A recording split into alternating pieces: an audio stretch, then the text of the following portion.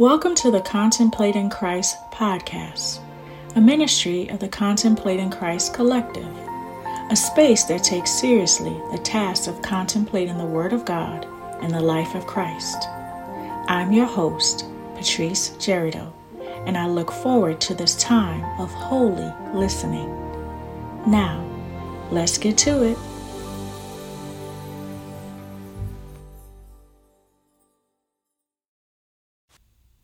Happy New Year.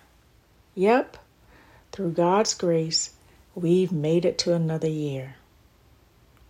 It's that time of year again, resolution time.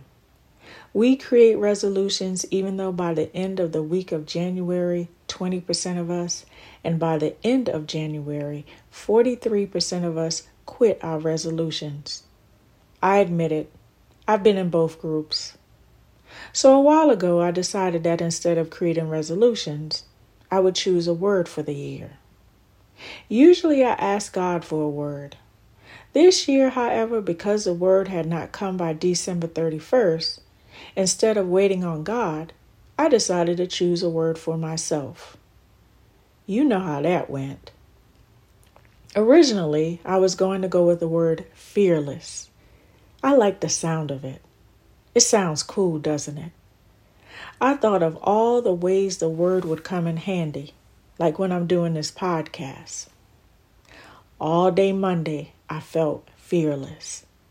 All day Tuesday, I felt fearless. Then it came time to write this episode, and fear reared its ugly head. I realized that I have never felt fearless when I'm doing this podcast.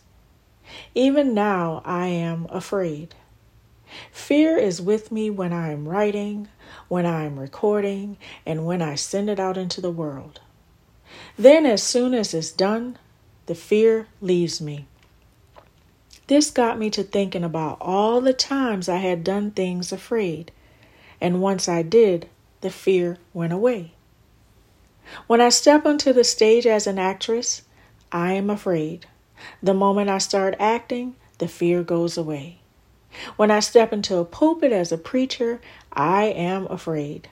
The moment I start preaching, the fear goes away. When I'm driving and get caught in really bad weather, I am afraid. The fear remains until I get to my destination, but I still get there, even if I have to slow down to a snail's pace. In all of these instances, I still have to do the thing that I have to do. Once I realized how many times I've done the things afraid, I knew that I needed to wait on God for my word. God sent my word through one of my favorite podcasts, Soul Makers.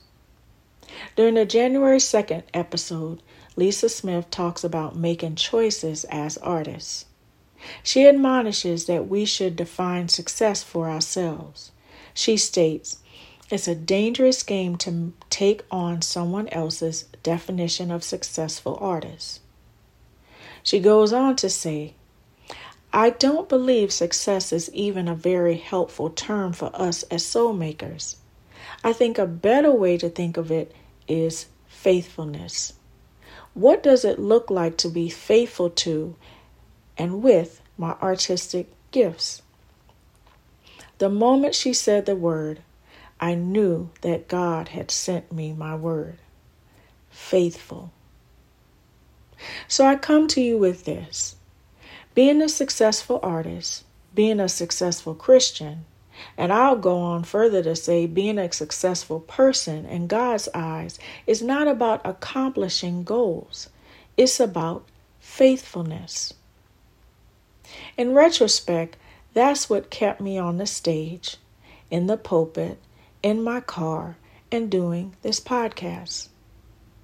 It has been the goal of being faithful to things that God created me to do and the things that I needed to do to live. So, are your resolutions or your word for the year filled with others' expectations?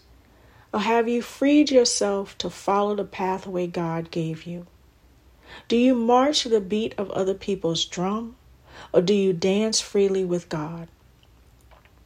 Take a moment, breathe, listen to the still small voice within. How is God asking you to be faithful?